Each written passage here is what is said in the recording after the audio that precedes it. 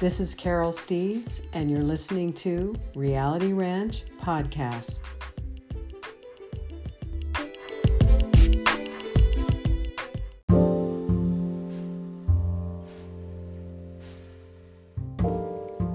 Today is Friday, June 19th, 2020.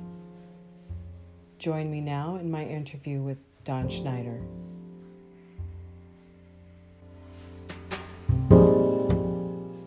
We're doing okay. So tell me how you found the mission. Yeah, that's a strange, really sort of story that I haven't even told my own family, my kids, who they're all married and have their own kids now, because I think they would think it was like, here's a really strange story from Dad. Do we want to believe it? Type, I understand that. Huh? I understand that. Yeah. So you don't if it's like you drop it as a sort of a pastime, like, this happened, reference to it, then they may ask you, what are you talking about? And at that point, I tell them and they go, oh, that's strange. That they probably just think it was me. Because I'm, like any person, I have my quirks. But right. Regarding finding the mission, we'll get back. I'm digressing here. It was That's probably, right. I want to say 1983, could have been 82. I get a birthday present from my sister. I had just got married in 81. And here it is, 2020. I'm still married to the same person. So we've been through hell and back, I'll tell you. My wife has got much, I'd say, better common sense than I had when I was younger. So anyhow, 83, my sister buys me this gift. I open it up. It's a book. And I had other books regarding this. So I was trying to dial down, when did I actually hear about the mission? And as usually in some people's case, it's an accident. It's, or it's not like an intentional thing. And that same with me. I opened the book and it was published, I believe, in 81. So the book was a year old. And now they're selling that same book on Amazon for like $114. And it's only like I think back then it was an $8 or $6 paperback. So in 83, so I open up this book and I start reading it. It's about UFOs. And it's the name of the book was called the UFO Encyclopedia, not to be confused with, there's another guy that wrote, 10 or 15 books, all entitled the UFO Encyclopedia, but he came later and he sort of copycatted the title. But this woman's name is Margaret Sachs, and I believe she's a UK author and screenwriter. And she wrote the UFO Encyclopedia, and so I remember reading, about all the UFO encounters, and they had eyewitnesses, and they had the military reports of their pilots seeing UFOs, and all the way back to the Foo Fighters of World War II, to Kenneth Arnold, to Betty and Barney Hill. And I believe, if I'm not mistaken, at some point, they talked about a one-armed man from Switzerland also had some sightings and contacts. So he was right in there with Howard Menger and the rest of them. So I remember reading it, and I'm thinking nothing of it. I was sort of had a side interest of UFOs, and it was, back in the 80s and even in the 70s, it was sort of a culture thing. It was more of a culture wave, just sort of like, the British rock musicians came to this country. There was a UFO culture developing in this country. So I had an interest. I read the book, and then I remember a couple years later, probably 84, 85, my sister commenting to me about, that book I gave you, something else, isn't it? And I go, yeah, there was really some interesting eyewitness accounts in there. And she goes, what's with this Billy Squires? And I said, Billy Squires, that's, and at the time I didn't know who Billy Squires was. That's who she said it was. And she's going, yeah, he's meeting with extraterrestrials, having these conversations, recording them somehow. And she says he's still in contact, and he lives in, I believe she said it was either Austria or Switzerland. And I was like, and I says, so I went back to the book she got me, because I think she was talking about that one. but I had other books, and I found it, and I found, oh, that she meant Billy Myers. And then I read up on it, and so I sort of put that in the back of my memory, and sort of forgot about it. And this is 80. This time it's 84, 85, and I'm thinking Billy Myers meeting with extraterrestrials. I had never heard of that. I heard of other UFO contactees claiming they had been taken aboard, and most of it I didn't believe. I knew it probably had been debunked or was about to be debunked. But this guy, I was like, I never really figured it out. I just sort of said, yeah, there's this guy doing this. And she was amazed by it. She was like, yes, he's still doing it. She says, it's incredible. She says, it's almost like, it's like something you would read in the National Enquirer, And I was like, yeah, so I sort of forgot about it, and roll ahead to like 2007 or 2008. And I meet somebody through Facebook, and we're having philosophical discussions and, things about, religion, spiritualism. We're talking about this, and she was a friend of mine. She's from Spain. And she says, you should check this out. She posted some excerpts from the spiritual teaching, from the introduction, actually, to the spiritual teaching by Samyaza. And I didn't know who that was. And and then when I realized, oh, this is from that Billy Meyer thing, me and my sister had the discussion of back in 84, and I'm thinking, the same guy still alive, still one arm. Is this the same character? So you mean Samyase? Samyase. Okay, go ahead. So at that point, I read up some of the stuff. I went to Future Mankind, went to a couple various pro Figo sites, ended up purchasing some books, and it put me in touch with other people in the community, and ended up purchasing a couple DVDs and a book from Michael Horn, and then ended up buying more books from Figo Lands Group Canada, Figo's Lands Group Australia, and in the center. So that sort of made full circle, and then I met the gentleman who was quoted in these books, or his eyewitness accounts were, and I even remember watching in the, I believe it was either the late 80s or early 90s, Jamie Masson on some weird channel through my computer, could have been Vimeo, actually interviewing Billy Meyer, and it was like subtitled in English, so I had to read real quick, So that was my introduction to the Meyer material, and it was profound enough to where I felt I was like being reminded, hey, you need to check this out. You keep forgetting about it. And meanwhile, all the other UFO things to me were just like, those are guys who are, they're just, it's an interest. They don't know what it really is, and everybody's talking about the flying saucers, but nobody really. And all the strange stories I heard about it from other contactees, all proven later to be fraudulent, I thought were circus shows and sideshows, and I never had an interest in it because of the sideshow sort of circus quality to the UFO witnesses, or the people that went public. And that one guy built these, I call them spherical homes in the desert, and he claimed to meet with extraterrestrials, and that later was proven to be not true.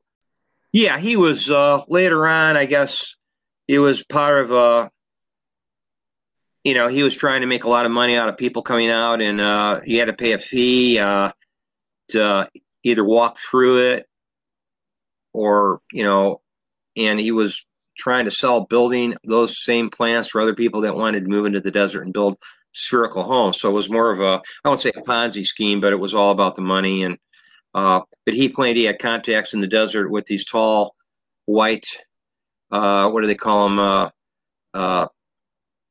Scandinavians. Okay. That and all this. It was always that thing, and I was and somehow, and then later on in the Meyer material, they made a list of ones that were false contacts, and his name happened to be on the list, and I thought, maybe my suspicions are better. I mean, I'm not saying I have been conned and people have pulled the wool over my eyes, but I mean, when I was seeing stories about, people claiming to have these channeling extraterrestrials from another planet,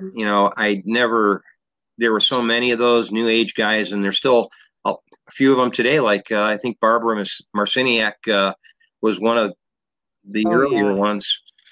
which was, I thought, was very strange. She was like channeling, and she would come through with her voice would change. Something like Harry Houdini was busting all these people at the, a generation earlier.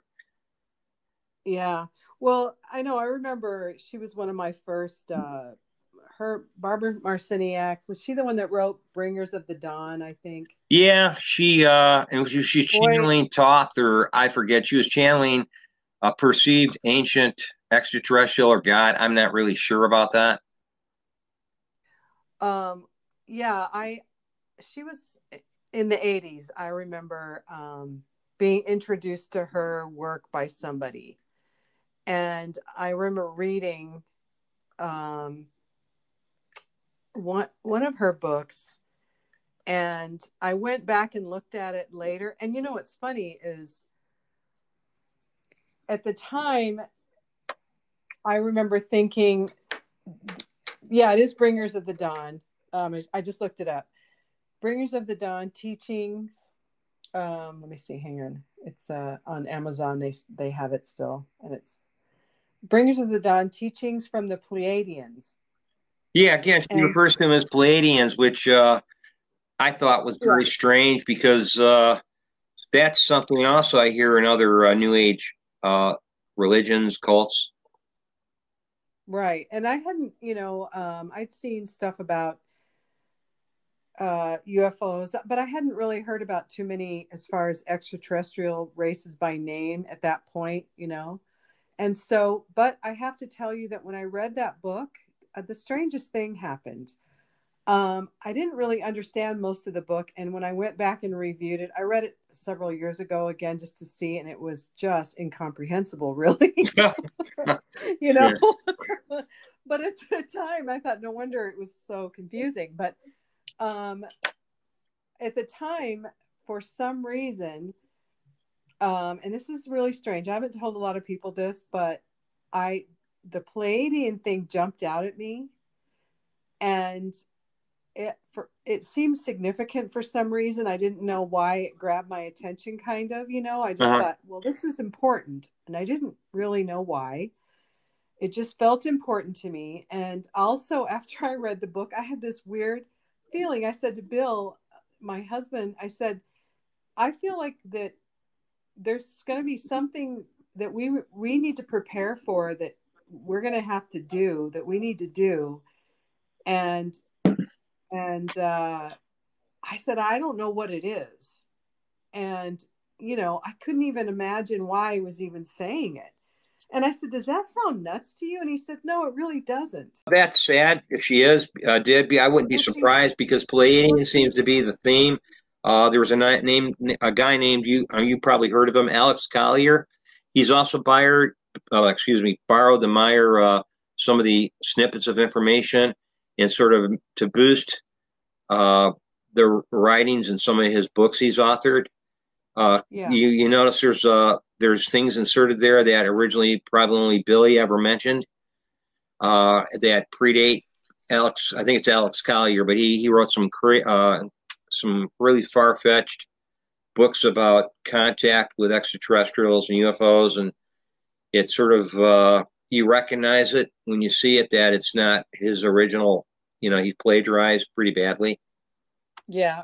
Well, I think she probably did, because for one thing, the player, and we're calling themselves the Pleiadians at that point, remember? Yeah. Back. So yeah. And this book was written, I'm not sure exactly. It looks like it says 1992, but I know I read the book well, maybe that is around the time I read it. I don't know, but it must have been fairly new when I read it, because I remember my middle son was only about 5.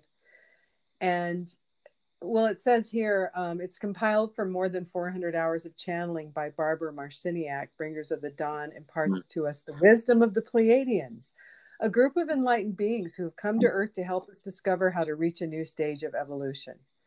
So, there's some truth to that. Yeah, there's some truth to that. I mean, I guess if you regurgitate a truth and just pretend you're the author, that doesn't change it, other than it's just that you're the messenger was is in it for the wrong reasons.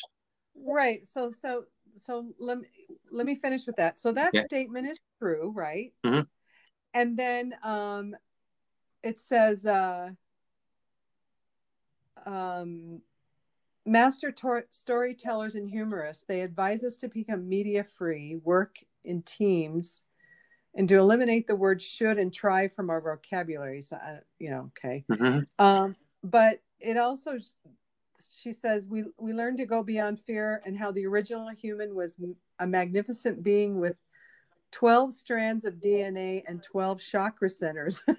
So, yeah. I remember reading that going, because I was still trying to figure out at this point if chakras were real, because I've always been a really kind of even though I have a very good imagination, I always thought it was, very possible that and probable that extraterrestrials had visited our planet, and that interspace travel was absolutely possible. As a kid, I watched Star Trek and all that, and to me, it made I perfect did sense. too. I remember. Yeah, I I did loved too. it. I mean, I couldn't wait for it to be on every week. It was my favorite show at the time. And I've watched just about every science fiction series that's ever come out when it came out. And always felt very drawn to it. But, I didn't really entertain a lot of this channeling stuff. I just my gut was like, oh, this stuff isn't real.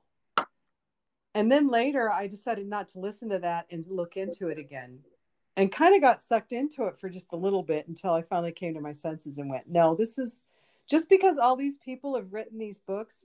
And mainly it was reading Billy's stuff that helped pull me out of it, because I was still exploring though. And I was thinking, how can all these people be lying? I was shocked. Yeah. I was so shocked. When you realize a human psychopathy Oh, and the percentages, yeah. even reading just that recent, it was a release of information. I don't know if it was even in a contact note, but it was about in people that are in administrative management, in like positions of power and ownership. Something like 75 to 80% of them are extreme or really, beyond medium psychopathies, and then the other remaining like 20% are just mild psychopathy. But that makes up the management. So then, I had to think about the government in that respect, not just corporations. To go, does that mean everybody in a position of power, whether it's your local police force, all the way up to the senators and president, in every branch of the government, if that still maintains 75% are extreme psychopaths? Then yes, revolution is unfortunately the only answer for a population of citizens under that kind of craziness. Yeah, I hate to say that, but after all, people say, well, are you a rebel? I get that question by certain older people. Believe it or not, there are older people than us, but they'll ask me. I had talking to one guy. He was a biochemist. Yeah. And it was in regards to just some things going on in my family. He taught. He was a degreed biochemist teacher, and he's had some great findings regarding autism and Down syndrome. And I somehow ended up getting connected with him through a forensic geneticist who recommended him regarding a situation in my own family. And we got into discussion about this very subject me and you are discussing, which is the psychopathy. And when I mentioned sort of saying that, a lot of people in positions of power and control, we have a lot of bad people, and it's the followers. A lot of them aren't bad. It's just the people controlling them. And his comment to me was, well, you sound like a radical. I haven't heard from since I was, believe it or not, when I was in the 60s and 70s, I was, 20s, I was probably a radical then. And I thought about it after he said that to me. You seem to be a radical. And I replied, I says, no, actually, I'm more of a revolutionary. I says, and I'm not thinking about later on. I'm thinking, oh, that was like tied to the mission in a way, because we are part of this it's not an obvious revolution. Right. It's a silent revolution. It's like a thought. It's a mind, thought, life-changing revolution of how people are, I guess. And Yeah, it is. And I see this term around, how they have these new terms all the time, that come into popularity, and then all the different talking heads and media people are using it. And one of them is the term thought leader. Yeah, And there's thought leader. And also remember when mindfulness was a big buzzword. yes, and Everybody was saying mindfulness, and I'm going, Jesus, I never went to, took Buddhism, but that's mhm, straight out of Eastern, and like you, I don't agree with everything, even in Eastern religions. right, They also are flawed with religious deluded thinking, I guess. But yet, yeah, to me, that would be a form of it. The chakras, I also sort of believed at one time that was true because I did yoga. I did yeah, hatha yoga when I was younger. I was mhm, always doing some kind of form of martial arts or discipline. And I yeah, realized, the chakras, and then later on, I read that was not really, it was a misunderstanding of the human, anatomy or whatever, mhm, how it's explained, even in the Meyer material, they say, yeah, chakras really it's a wrong value. It doesn't, yes, it's exactly. And there's a lot of chakra workshops and books. I mean, I can't believe how many I mean, just about every yoga class I've ever gone to, they're talking about our chakras. I have to go, okay, I'm disregarding that, but yeah. Well, at least we're you going to know. activate your third chakra now. And I'm just like, okay, whatever. They're Yeah. just mix all this stuff in with a practice that Funny. is just good for, your muscles and your relaxation and for focus. And, I don't think they need to mix all that imaginary stuff in there, but they do. They do, and I guess it's just how But it's what a I religious thinking has sort of snuck into I guess even the exercise or oh health world, yes, oh and I yeah, it's find that in too. When everything. I went on a cave exploration in Missouri, and we didn't expect this. Me and my whole family are in this cave in Arkansas called Marvel Cave, and they have Mm-hmm. these incredible quartz deposits and everything in the cave. And so the mother and her oldest daughter were like taking my whole family, and a lot of my younger my sons and daughters and son-in-laws and daughter-in-laws are already in their late 20s, early 30s, and married with kids.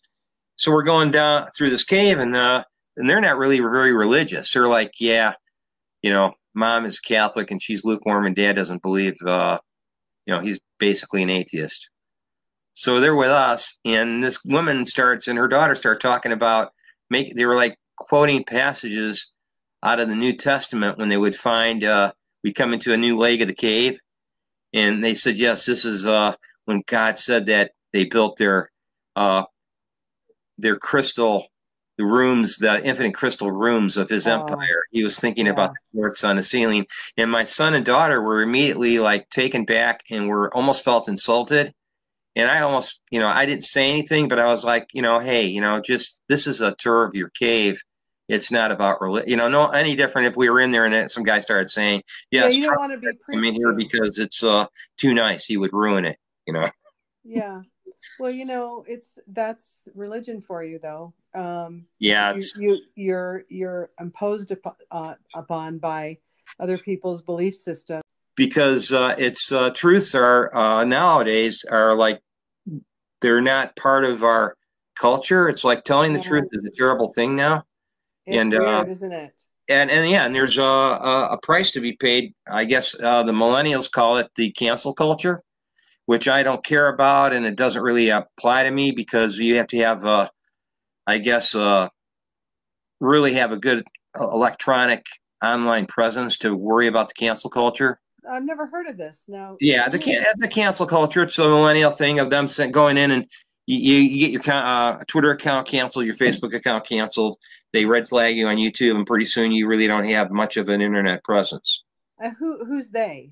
That would be a lot of the young people going to these liberal colleges that get their professors even canceled. They get each other canceled. Oh, you're It's a sort kidding. of it's a stupid. It's more of a, I guess you'd say, uh, we believe in free speech, but we're not going to give you free speech type thing.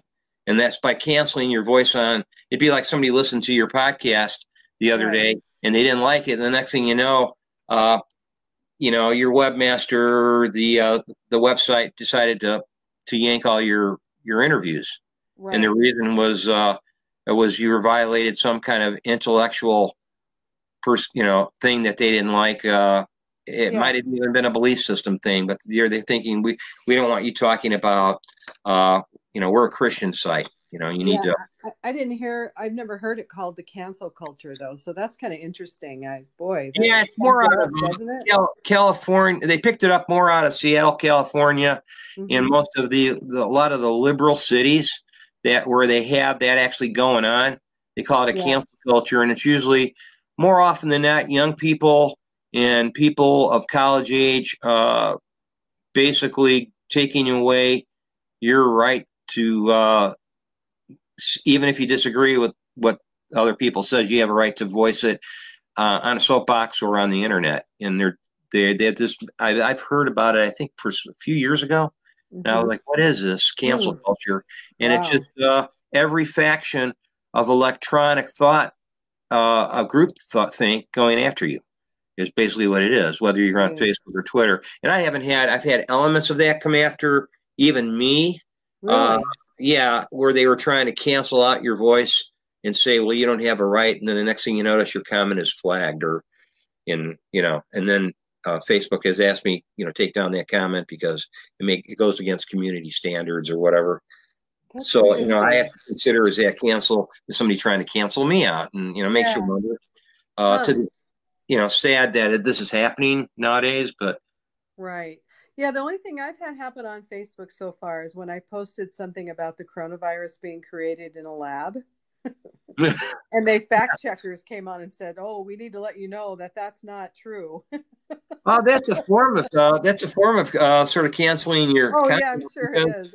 It'd be like if you wrote for your local newspaper, and after you wrote, I was able to, as your editor, post a disclaimer under your article saying not everything that Carol writes about here is necessarily true or accurate and may be questioned and nobody is being asked to believe it. That sort of neutralizes your article, because then it basically says that you don't believe anything she says.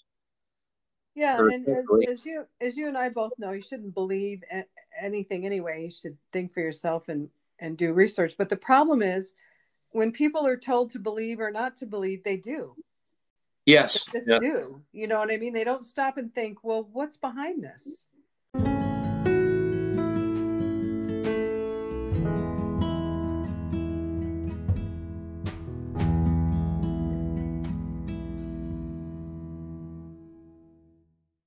You've done a lot of research, and don't you have a YouTube channel about Sasquatch?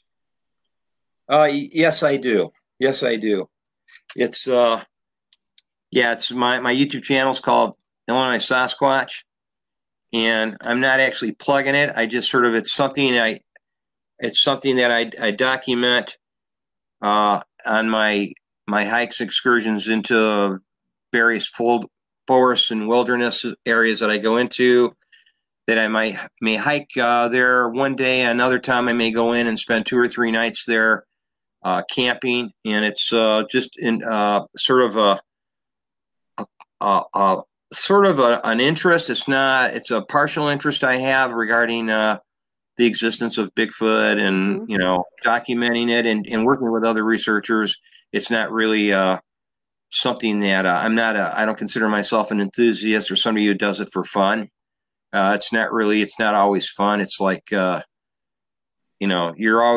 there's a lot involved in it, and it's to get a little nugget at the end of 4 nights in a little one-man tent with no showers, and you're sort of roughing it, and it's not like you're doing a lot of investigation, video, photographic. So it is it's an interest that requires effort. It's not really it's not glamorous. It's not glamorous. Yeah, no. People don't. Everybody wants to stay in motels and then just get with the network sound guys and the audio technicians and go out into the field. I wish it was like that, but it's not. Well, I I was very stunned. I was stunned by the information you sent me about Dr. Melba Ketchum, and oh yeah, yeah. the depth of research and DNA research that they've done. I was stunned. I had no idea. Yeah, it just shows even in the scientific community to peer review is even corrupt. You Yes. peer review and you approve the people that are more into a product that can be sold through corporations and to get maybe grants from the government. But any real research is either hidden, it's suppressed. If it exists, it's behind so far behind or under the carpet that very few know about it. So, when I met her, she had coined the phrase Melba bashing because similar to Billy, there's just a whole culture built on attacking her. Yeah, I You know, gather that, and I saw, when I watched part of I wasn't able to watch the whole thing last night, but the video where they're presenting the evidence to those reporters, mm-hmm. and they're saying, look, she was saying people have been convicted, or one of the people speaking, that people have been convicted on less DNA evidence. Yes, and she was a forensic, Yes. a genetic forensic professional witness. And when she went public with the Sasquatch Genome Project through CNN and other channels, she's from Texas, she says all of a sudden they blanketed, and the scientific academia basically ignored and severely dismissed and actually developed a lot of attackers who made it their job just to basically just ruin her credibility and just basically, so she lost her job because she says, I got tired every time I got cross-examined by defense or prosecution. She says the first thing they bring up was, is it true that you have do research on the Sasquatch Genome Project? And that immediately discredited her. And then all of her testimony afterwards was basically the jury, if it was a jury trial, just ignored her, said, oh, that she believes in Bigfoot. She's not telling the truth. Right. Because unfortunately what's happening in our judicial system now is everything's based on, image management now, not the truth. Yeah. And it's an expectation of or illusion of justice or jury, but it's not. She said, so she lost that plus her DNA research business, which were funded. She would get contracts with the state police, the FBI, all various agencies, even secret intelligence agencies. And she said it ended up, she lost that business. She's a guy, she told me, and I'm not doing this to hopefully get too much attention to her again because she's basically now a hermit. But she says, I wanted to interview her, and she said to me, she says, no, she just wants to remain friends, more to the point. She doesn't want to put a magnifying glass and resurrect this. Understood. People. She says, I had black SUVs parked outside my DNA diagnostic business for so many days. And she says a lot of the people she was working with, developed doubts. And some people just basically, I'm sure she lost people that quit and went to work for other people because they didn't want to be associated with the ostracizing and all the negative press it had elicited. So at that time I was like, yeah, I'm just a simple researcher. Can I get you evidence? Can you, would you sequence it? And she agreed to. And so like you, I've known her for several years, and we stay in touch a lot more as friends than we do actual like professional colleagues that, she's in one discipline, I'm in another. But so that's how we sort of kept it. We just sort of. Well, someday her work will be vindicated. It will be validated. You know that, right? Yeah, right. And I told her there were corroborations from an older source that I knew that's still alive that would corroborate her DNA research. And we discussed that, and that was in the contact conversations, which I sent her excerpts. And she was surprised by that. She immediately told me, that's crazy. She says, this guy, one-armed guy talking to an extraterrestrial is basically telling you what I've been telling the public is this human hybrid creature that has a nuclear DNA coming from a primate father, a Mm-hmm. paternal ancestry, which is an unknown primate, and the maternal mitochondrial DNA is coming from a Homo sapiens sapien human female, which is us. Right. And I go, and when I read that before I even met her, I go, where have I heard that before? And I started Yeah. going through the contact conversations, and I discovered it. Billy, I believe it was Billy and Patan. I think later on he even discussed it with Quetzal, and he goes, yes, it's the ancestry is of a human. Females had bred with an unknown primate uh, that is still unknown to this day to humans, but I'm sure is in the taxonomy. If you were due to, I told her, I bet you if you did a GenBank search for that unknown primate DNA, we would know it as another name, and we would, because you know how we humans we label everything through Yeah. a taxonomy system in science. You know, it Right. could be Homo erectus, could be any one of those. Could you know Homo habilis? Any one of those could be the unknown primate. Mm, I see. You know, so pretty interesting that and So she this doesn't was discount the this. Meyer material, but she is a Christian, so she I considers that she's very uh, even-handed about it, and said she it does interest her. Yeah. Well, so they don't. This wasn't a genetic manipulation then. Uh, that I never really asked her, and from the Meyer material, they don't say it's a genetic manipulation. Okay. They say that the ancestors. I probably may be misquoting this. It was either the the Lyrians who came here, which the Pleiadians that were there, they were their ancestors of the Pleiadian, the Mm-hmm. Lyrans and the Vegans, and the ancestors of those people who brought humans here as a Mm-hmm. prison planet. Yeah. Those men and women descended into a wild, primitive human. They basically devolved. Yes. And the Meyer material, I think it refers to those humans, the devolved Homo sapiens, bred with an unknown primate, which is the descendant of that is what we call Yeti, Bigfoot, Sasquatch.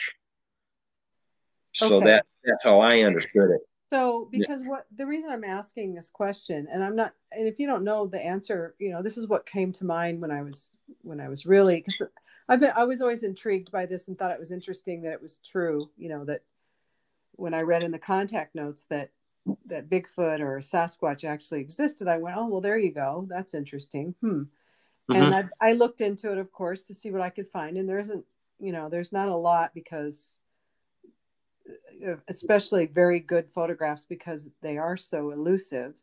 But there's some, and I wondered if their ancestors. So if they're bred from an ape and a human, Mm-hmm. well, I don't. I was wondering because an ape doesn't have a human brain,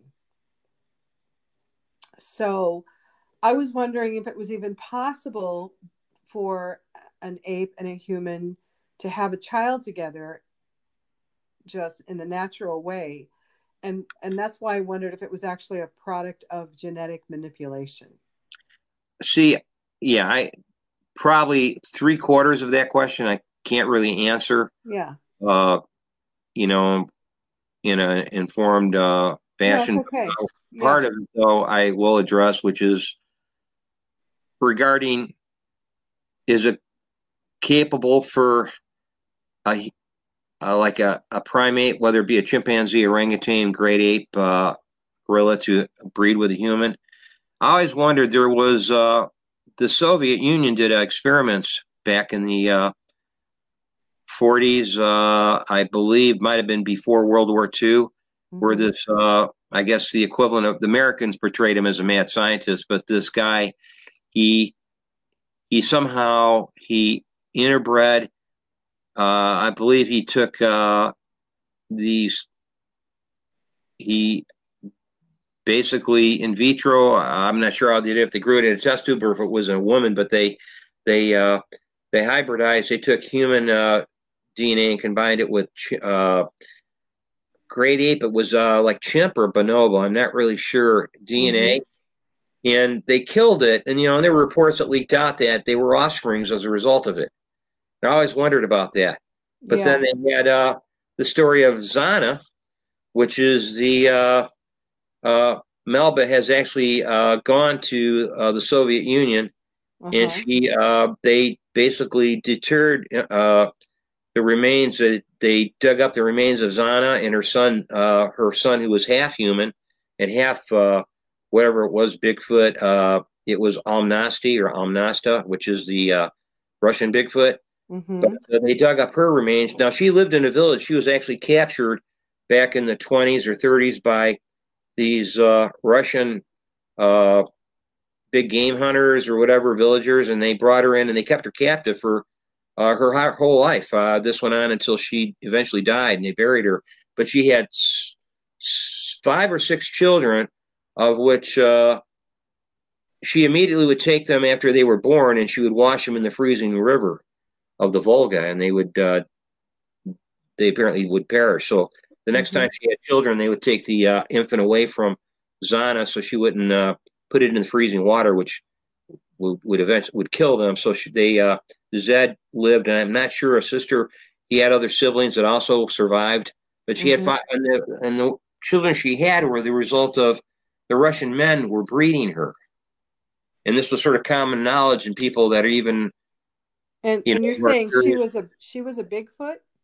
Yeah, they captured her. They said even all her habits and what she did, even in the United States, when you go out and look for structures and stuff, things that she was doing, digging in her. She had a dugout area she lived in that had a fence around it, but she couldn't get out of it. But they kept her until she got so domesticated. She walked around the village and she would carry wood and buckets of water for the villagers. She became pretty used to living with them, but she initially she wouldn't.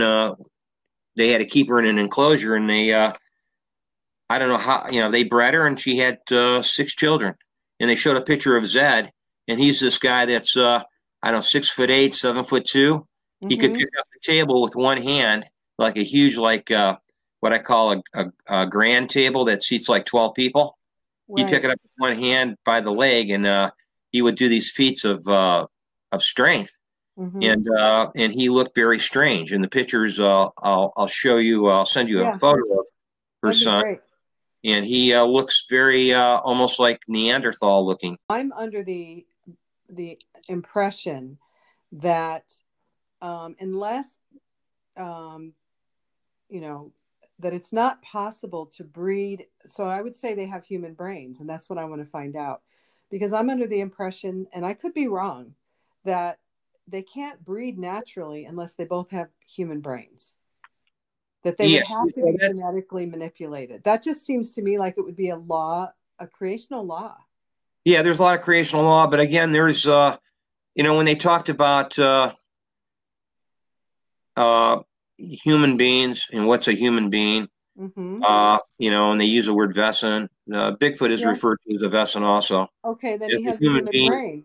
Yeah, so as a human being, he has, and I talked about this earlier, the parents, the maternal side of Bigfoot, what they refer to as this unknown primate, which would be like another giant ape or primate, not maybe what we would call Gigantopithecus, or maybe comparable to an orangutan or gorilla.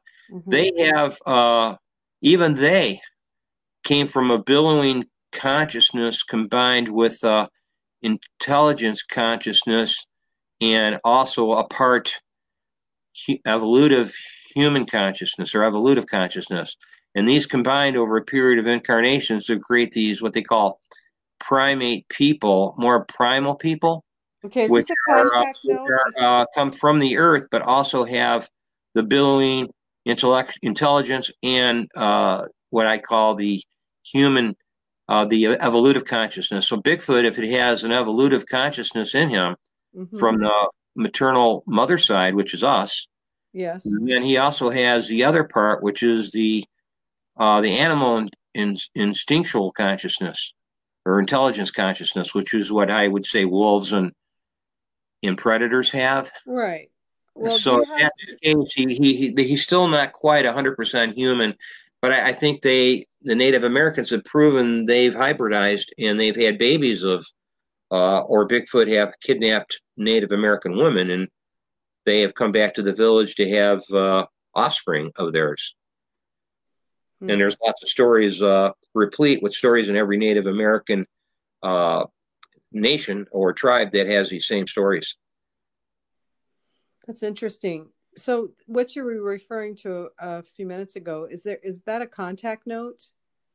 Yeah, I did some reading in some of the contacts notes. They have conversations about Bigfoot, I think in three separate contacts, possibly more. I know there's a couple of them where they allude to it, and it's very brief. And Billy goes, "Yes, I saw Bigfoot or a Yeti from the flying saucer on right." I remember reading that one, and it was sort of like that was it.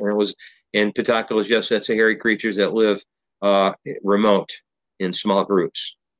You know, and so I have to look at the English translation and say remote and small group. That can mean many things. You know, because there's a lot of remote spots, even in the United States, if you want to consider them remote, where there's no human habitation. Right.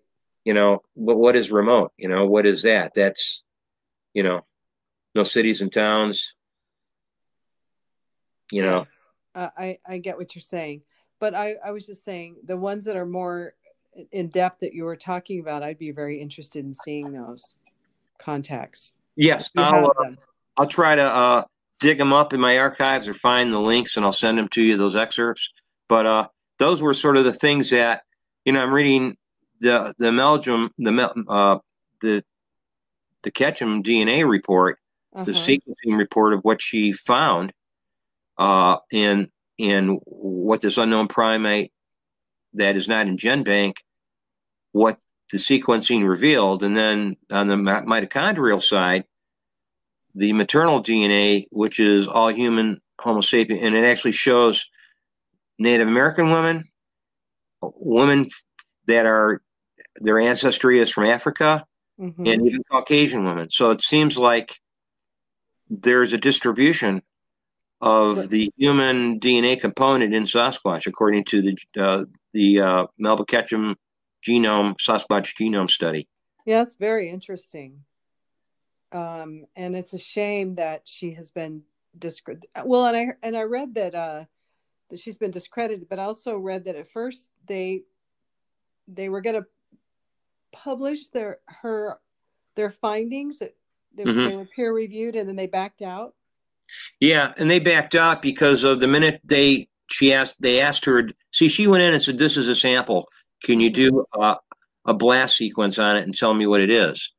And of course, they always would ask, "What is it from? What suspect, animal, plant, whatever is it from?"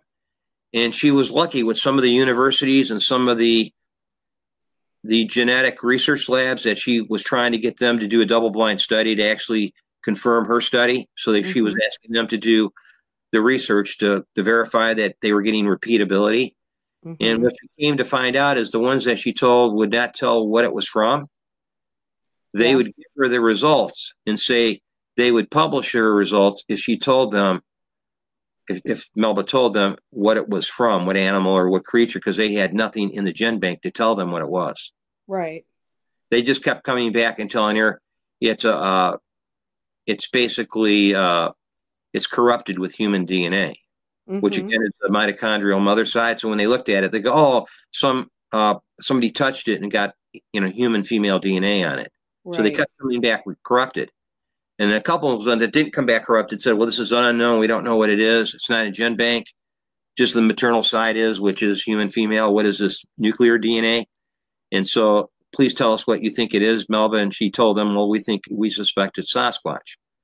Then they immediately told her, later on she found out they would not publish or they would not disclose it. So at that point, she finally hit a brick wall, and she had to buy her own, unfortunately, her own peer review magazine.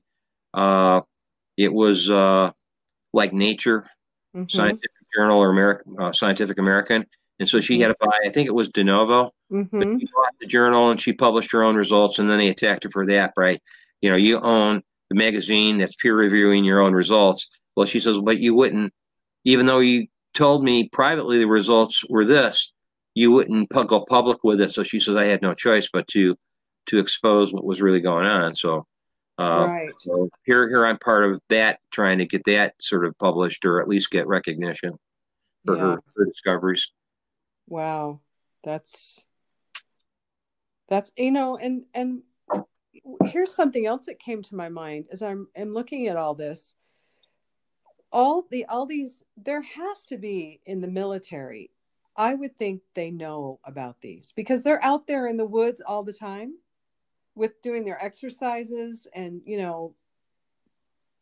Oh and yeah, now I'm sure they now have. we have all this high surveillance. You can see a Oh board yeah, on someone's nose from they're space, better than anybody in the public sector. The military is at getting not just observing these creatures, but probably retrieving evidence. And I think we talked about this, and Melba says undeniably they have Yes. genetic proof, and they're keeping it quiet because of how it would change the worldview of every citizen who uses state and national parks and even has their own private land of hundreds of acres that they now maybe won't go walk on, because people they're afraid also of the impact economically of the Oh, push yes. by preservationists to make lumber logging in certain areas protected by law, and put Hmm. up signs, Sasquatch protected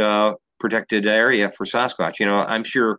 See, that's what's going to happen. But see, it's a two-edged sword.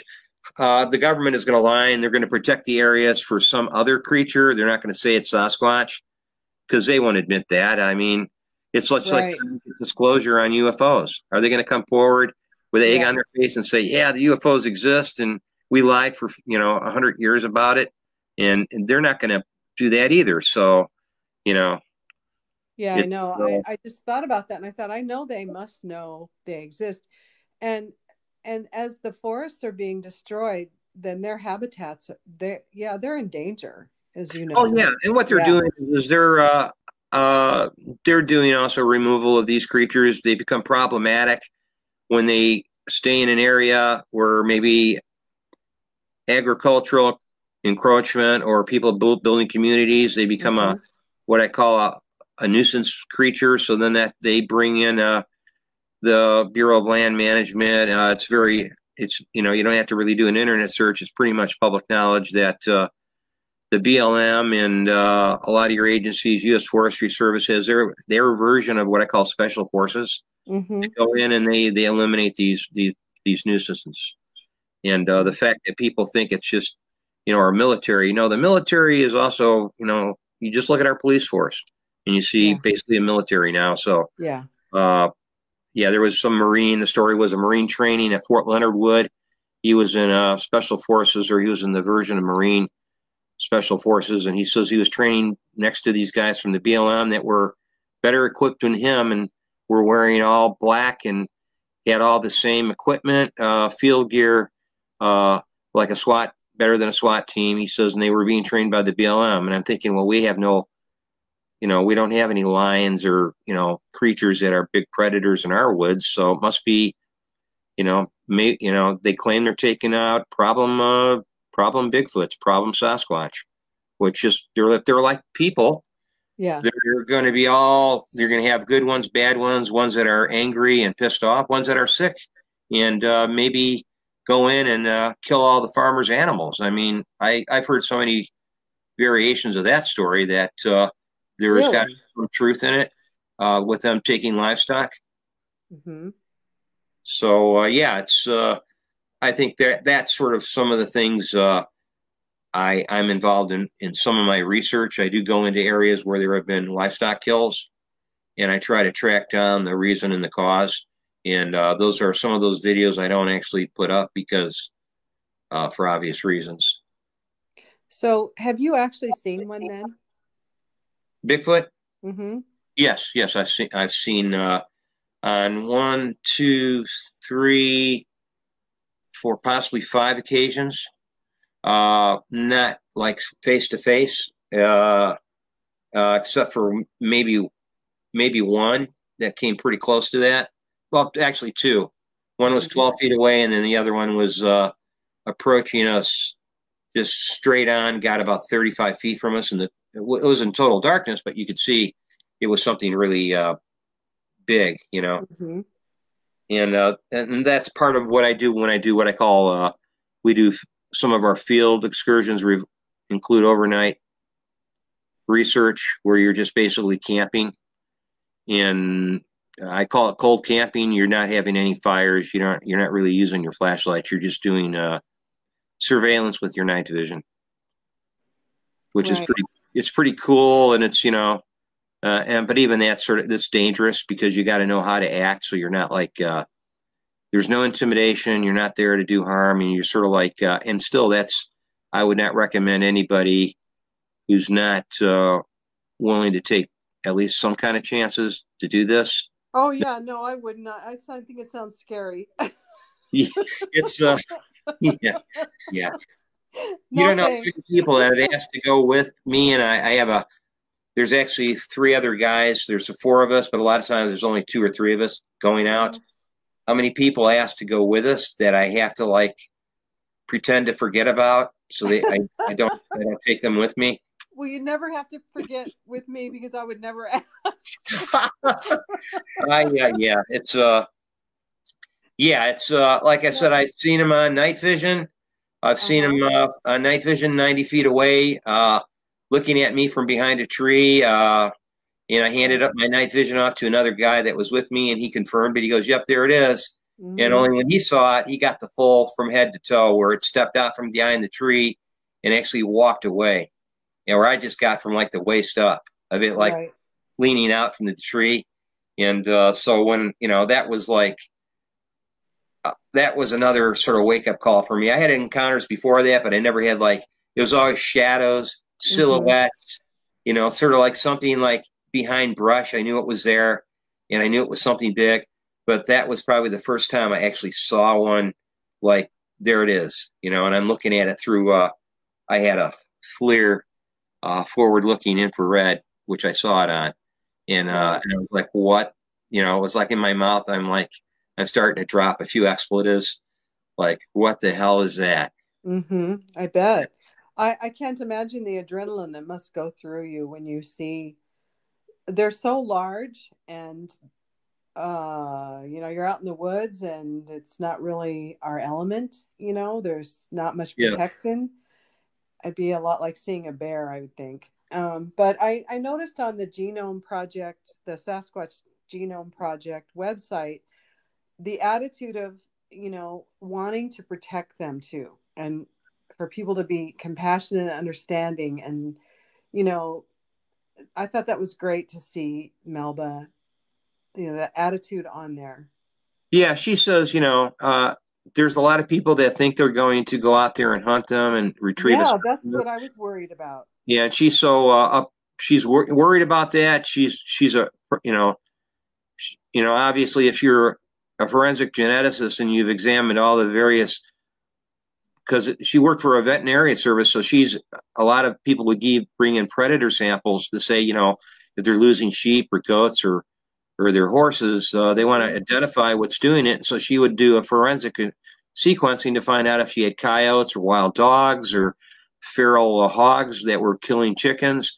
So Right. she went through she knows the difference between the genetic sample of a red wolf or a coyote or a timber wolf. So she's pretty well versed in that. And so she says, why would I not want to protect just another creature that's Hmm. trying to basically live in nature, Yeah. somewhat harmony, and she says, and we're just basically pressuring it with people maybe not even hunting it, people going out to hunt deer and then end up shooting at them because they don't know what they are. Right. And she But says that happens, and she says they have they were around since before the Native Americans, so supposedly were here, which a lot of some of the native people I've talked to says yes, they were here when we arrived. So yeah. there's this sense of they've been around quite some time. Well, and I can see with the crazy that there probably are some, those hunters, big game hunters that will just kill anything that if it's, that might go after once they realize they are real, that they Yeah, would go and a after lot of them. people shoot out of fear, and I'm not saying any particular population, but there seems to be, I can imagine in Texas and down south and in the southern states, people are just, you might have an element of people that have an itchy trigger finger, and they go, "What is that?" Oh, Mm-hmm. that's not a deer, but I'm gonna empty my magazine on it just to scare it off. And you're shooting at another Right. unknown human-like creature, and you don't know it, and then you can't understand when there's an Mm-hmm. incident not far from where they live or where they are hunting, that where they come out and they terrorize somebody who's camping in their RV. Yeah. Because there's a reaction. That's a cause and effect. It Yeah. happens even with probably Bigfoot. Yeah. Interesting.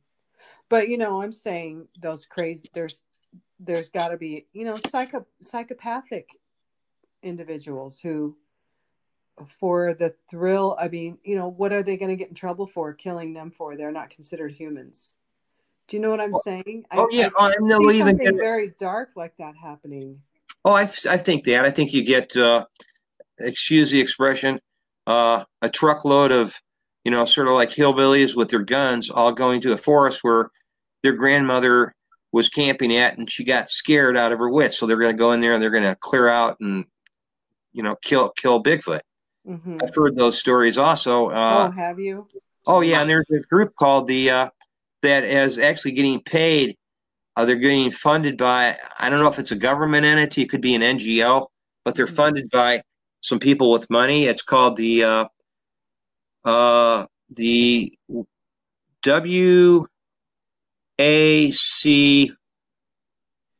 Yeah, the WAC organization. WACO. It's called the Wood Ape Conservancy Mm-hmm. organization. And what they do is, the name is sort of misleading. It makes you think that they're there to Conserve conserve them. Bigfoot, but they're Yeah. actually there trying to get a live specimen. They have camps, I know, in 2 or 3 locations, one in Oklahoma, one in Alabama or Mississippi. I think one up in, I don't know if it's Maine or Pennsylvania, but they're actually trying to retrieve. They believe that killing it and retrieving a sample will save the species. But what if that's a main alpha contributing member of that gene pool, and now Now, they basically eliminated part of the population? now, why would they think killing one is going to save the rest of them?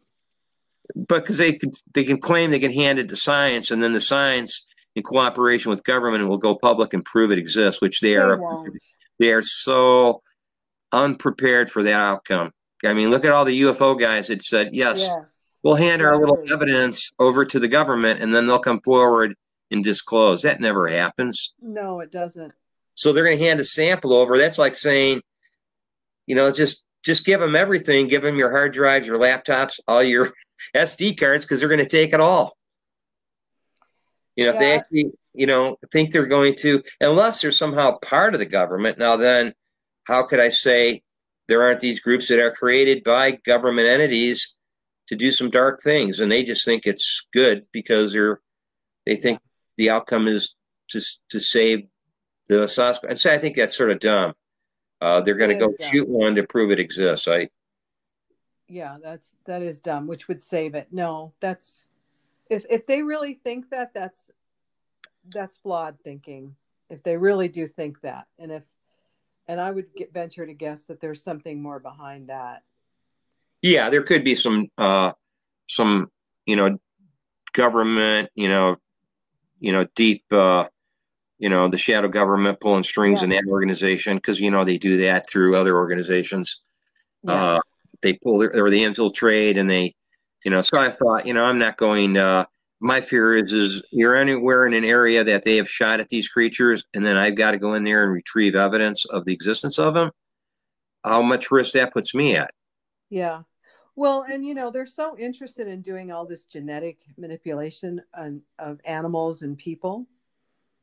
Like what we know is happening with the hybrid pigs and human Mm-hmm. DNA.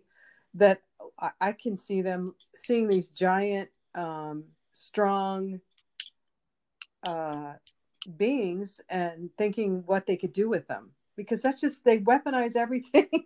Oh yeah. So I could Could you see see him that making a being, super soldier out of yeah, I could, Sasquatch? I could. Uh, that was the theme. Thinking going, you don't have to go far back, but that was the theme of Project X. I used to read, the Marvel comics, uh, with the X-Men and Oh yeah, I and all never that. really did, but And they so I had know. Sabretooth, and you know, uh, they had Wolverine.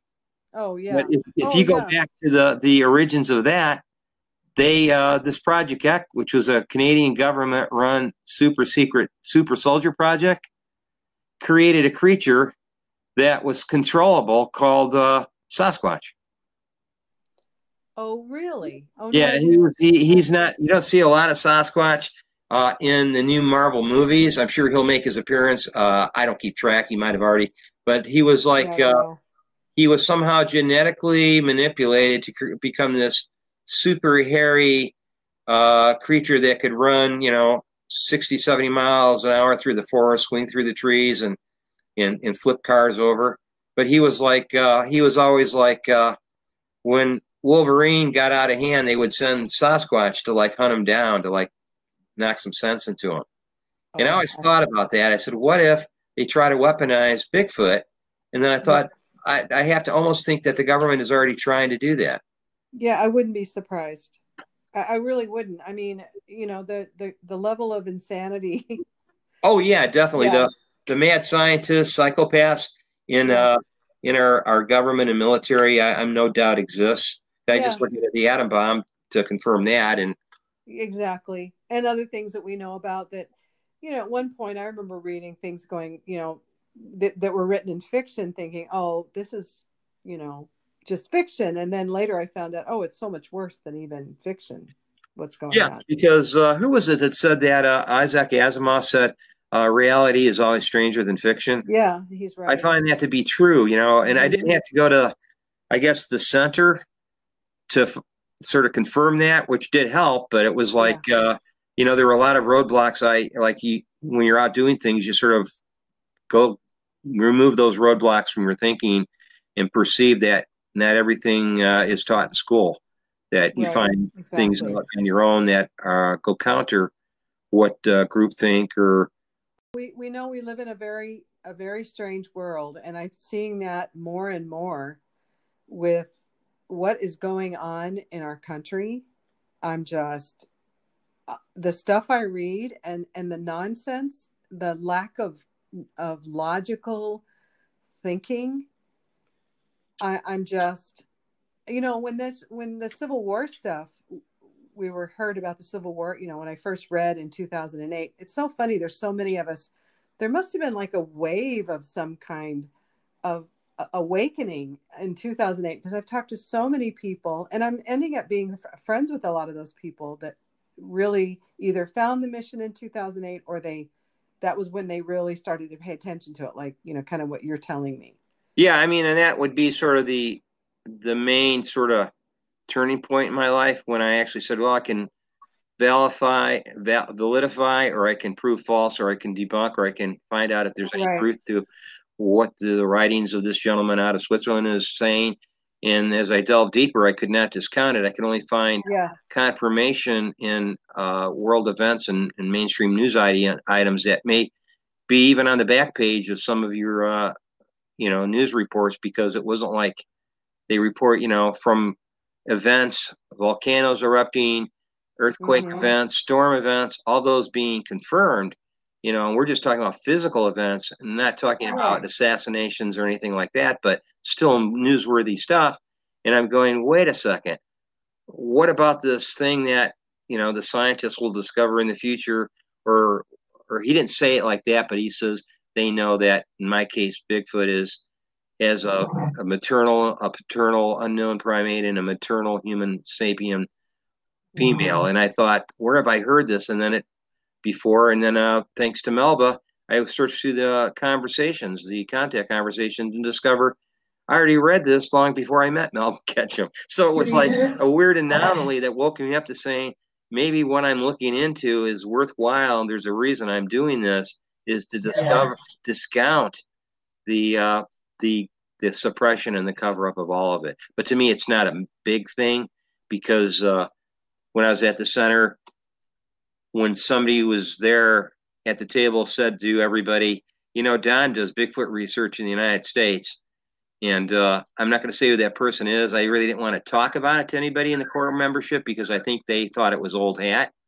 But immediately, one of the core members, after you were done eating, came up to me and sort of quietly whispered in my ear, John, the Bigfoot or Yeti is no big thing here at the center. We really don't, it's like no big deal. I was like, yeah, because this is like an old discovery that was sort of so accepted as sort of part of how the world is by people in Figu, that it was like, if no big, it's about telling Billy, the Pleiadians fly beam ships. He would look at you like you were an adult. I know. And I get that. What struck me was that all that information had been gathered by a scientist and some other, other people, and had been submitted, and it's being suppressed. And I thought, why should I be surprised? Exactly. Yeah. And she's actually given up on, she was a hard, steadfast fighter and stubborn as the day is long. And she tried to force all those people in the academic community to redact. They would not debate her. They would not do anything. They all did. So it was always behind her back with news releases to exposing her on talk shows, but she would never be a guest on those shows to give a rebuttal. So at that point, I thought, you know what? I get it. That's, at some point, you got to say, I'm not going to talk about it anymore. And she probably realized there's no convincing anyone. Yes, exactly. And plus, it creates her. She becomes a target again, and she just doesn't want to deal with the the negative stuff. Right. Well, and it takes a tremendous amount of energy, and so is she working now? Is she able to support herself? What is she doing? She does contract work. I think, people send stuff to her to sequence. I'm sure she'll do it for a price. It's not free, but it's nowadays, it's not like it was in the early 2000s or the late 90s, where it was a vast amount of money to have a sample sequenced, the DNA sequence. Now it's relatively affordable. You can send it to most of your college labs and have it sequenced. But she no longer does Bigfoot sequencing. She says, don't send me any more Bigfoot samples to everybody who does that. But because I even come up with samples, and she said, don't send them to me. I already sequenced it out. I sequenced the entire Sasquatch genome. So, but then there's other things that she does that, since she lost her two major sources of income, because she was discredited, they basically economically beat her down to the point where she just made the comment to me, and it's unfortunate that she feels that way, but it says something about the culture. She says, I have a problem with all men, because, in academia, in the scientific community, even in this country, at least, men pretty much run everything. And she says, I have a problem with men. She says, I hate men. And, I had to convince her to not hate me. And trust me, that it didn't take too long, because I was just, trying to be myself and be honest with her. I said, you don't want to do an interview? That's fine. I know why you don't want to do an interview. Actually, I wasn't surprised that she didn't want to go back into the public venue, because it had the earmarks of more torture, of her having to get poison pen letters and bad emails and all that kind of stuff. Yeah. So I understand that. I have to look at the person and say, hey, for the price of me getting some exposure for myself, how do I help her out? I'm not helping her doing that. No, I get it. Well, it's been really interesting, Don, as always. Oh, yeah, Carol, it was a fascinating discussion talking to you. Yeah, we'll have to have more. in the future, if you're open to it, about, because we can talk about just about anything. I've noticed. Yeah. So. There was a a rainbow of subjects tonight. Yes, yeah, there was, and so thanks so much for being on my podcast, and we'll talk again soon. Yep, I wish you the best, good fortune in the world, Carol. Thank you. Yeah, you too, Don. Bye. Bye-bye.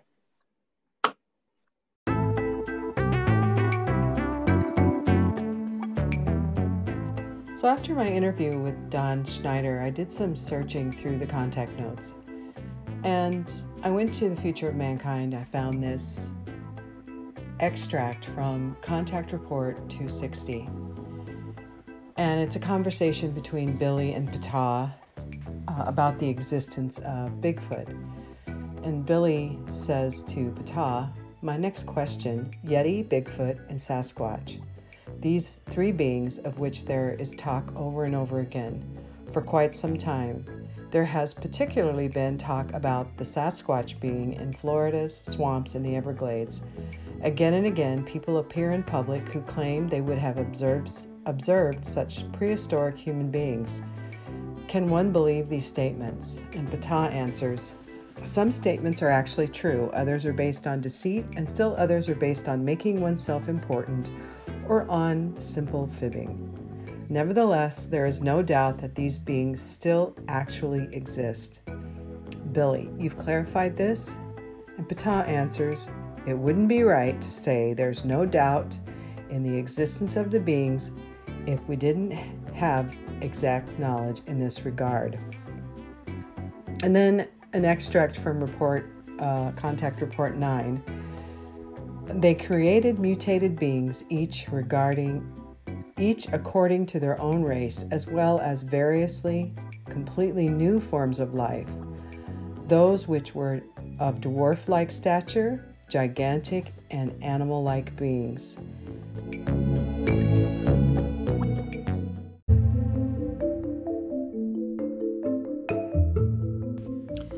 There's some further reading on The Future of Mankind concerning the subject of Bigfoot, and I'm going to read this paragraph to you. It has some further research links within the small article if you want to do some more digging and pondering about the nature of these creatures. "The Bigfoot is genetically modified like we are, but in a different way. Each humans, for example, have a reduced life expectancy, see aging, and the so-called warrior gene. We have, whereas the Bigfoot has anatomical differences, most evidently in the voice organ structure. They are covered in hair. Their noses are like the Neanderthal.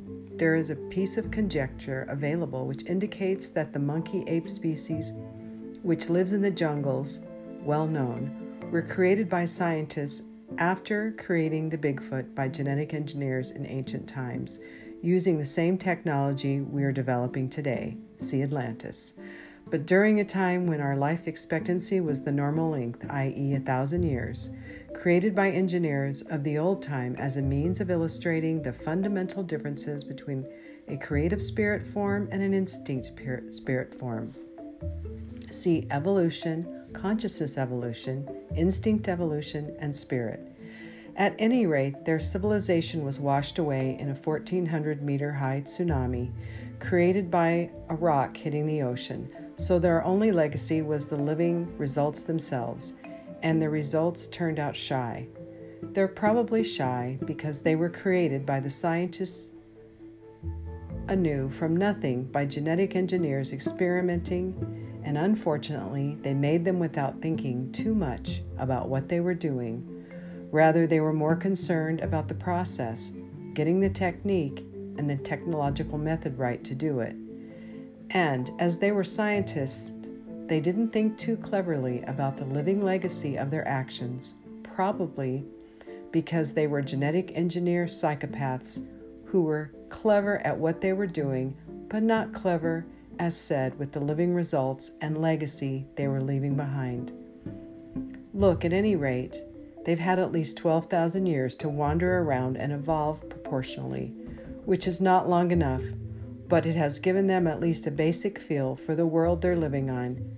Yes, we're still talking about Bigfoot.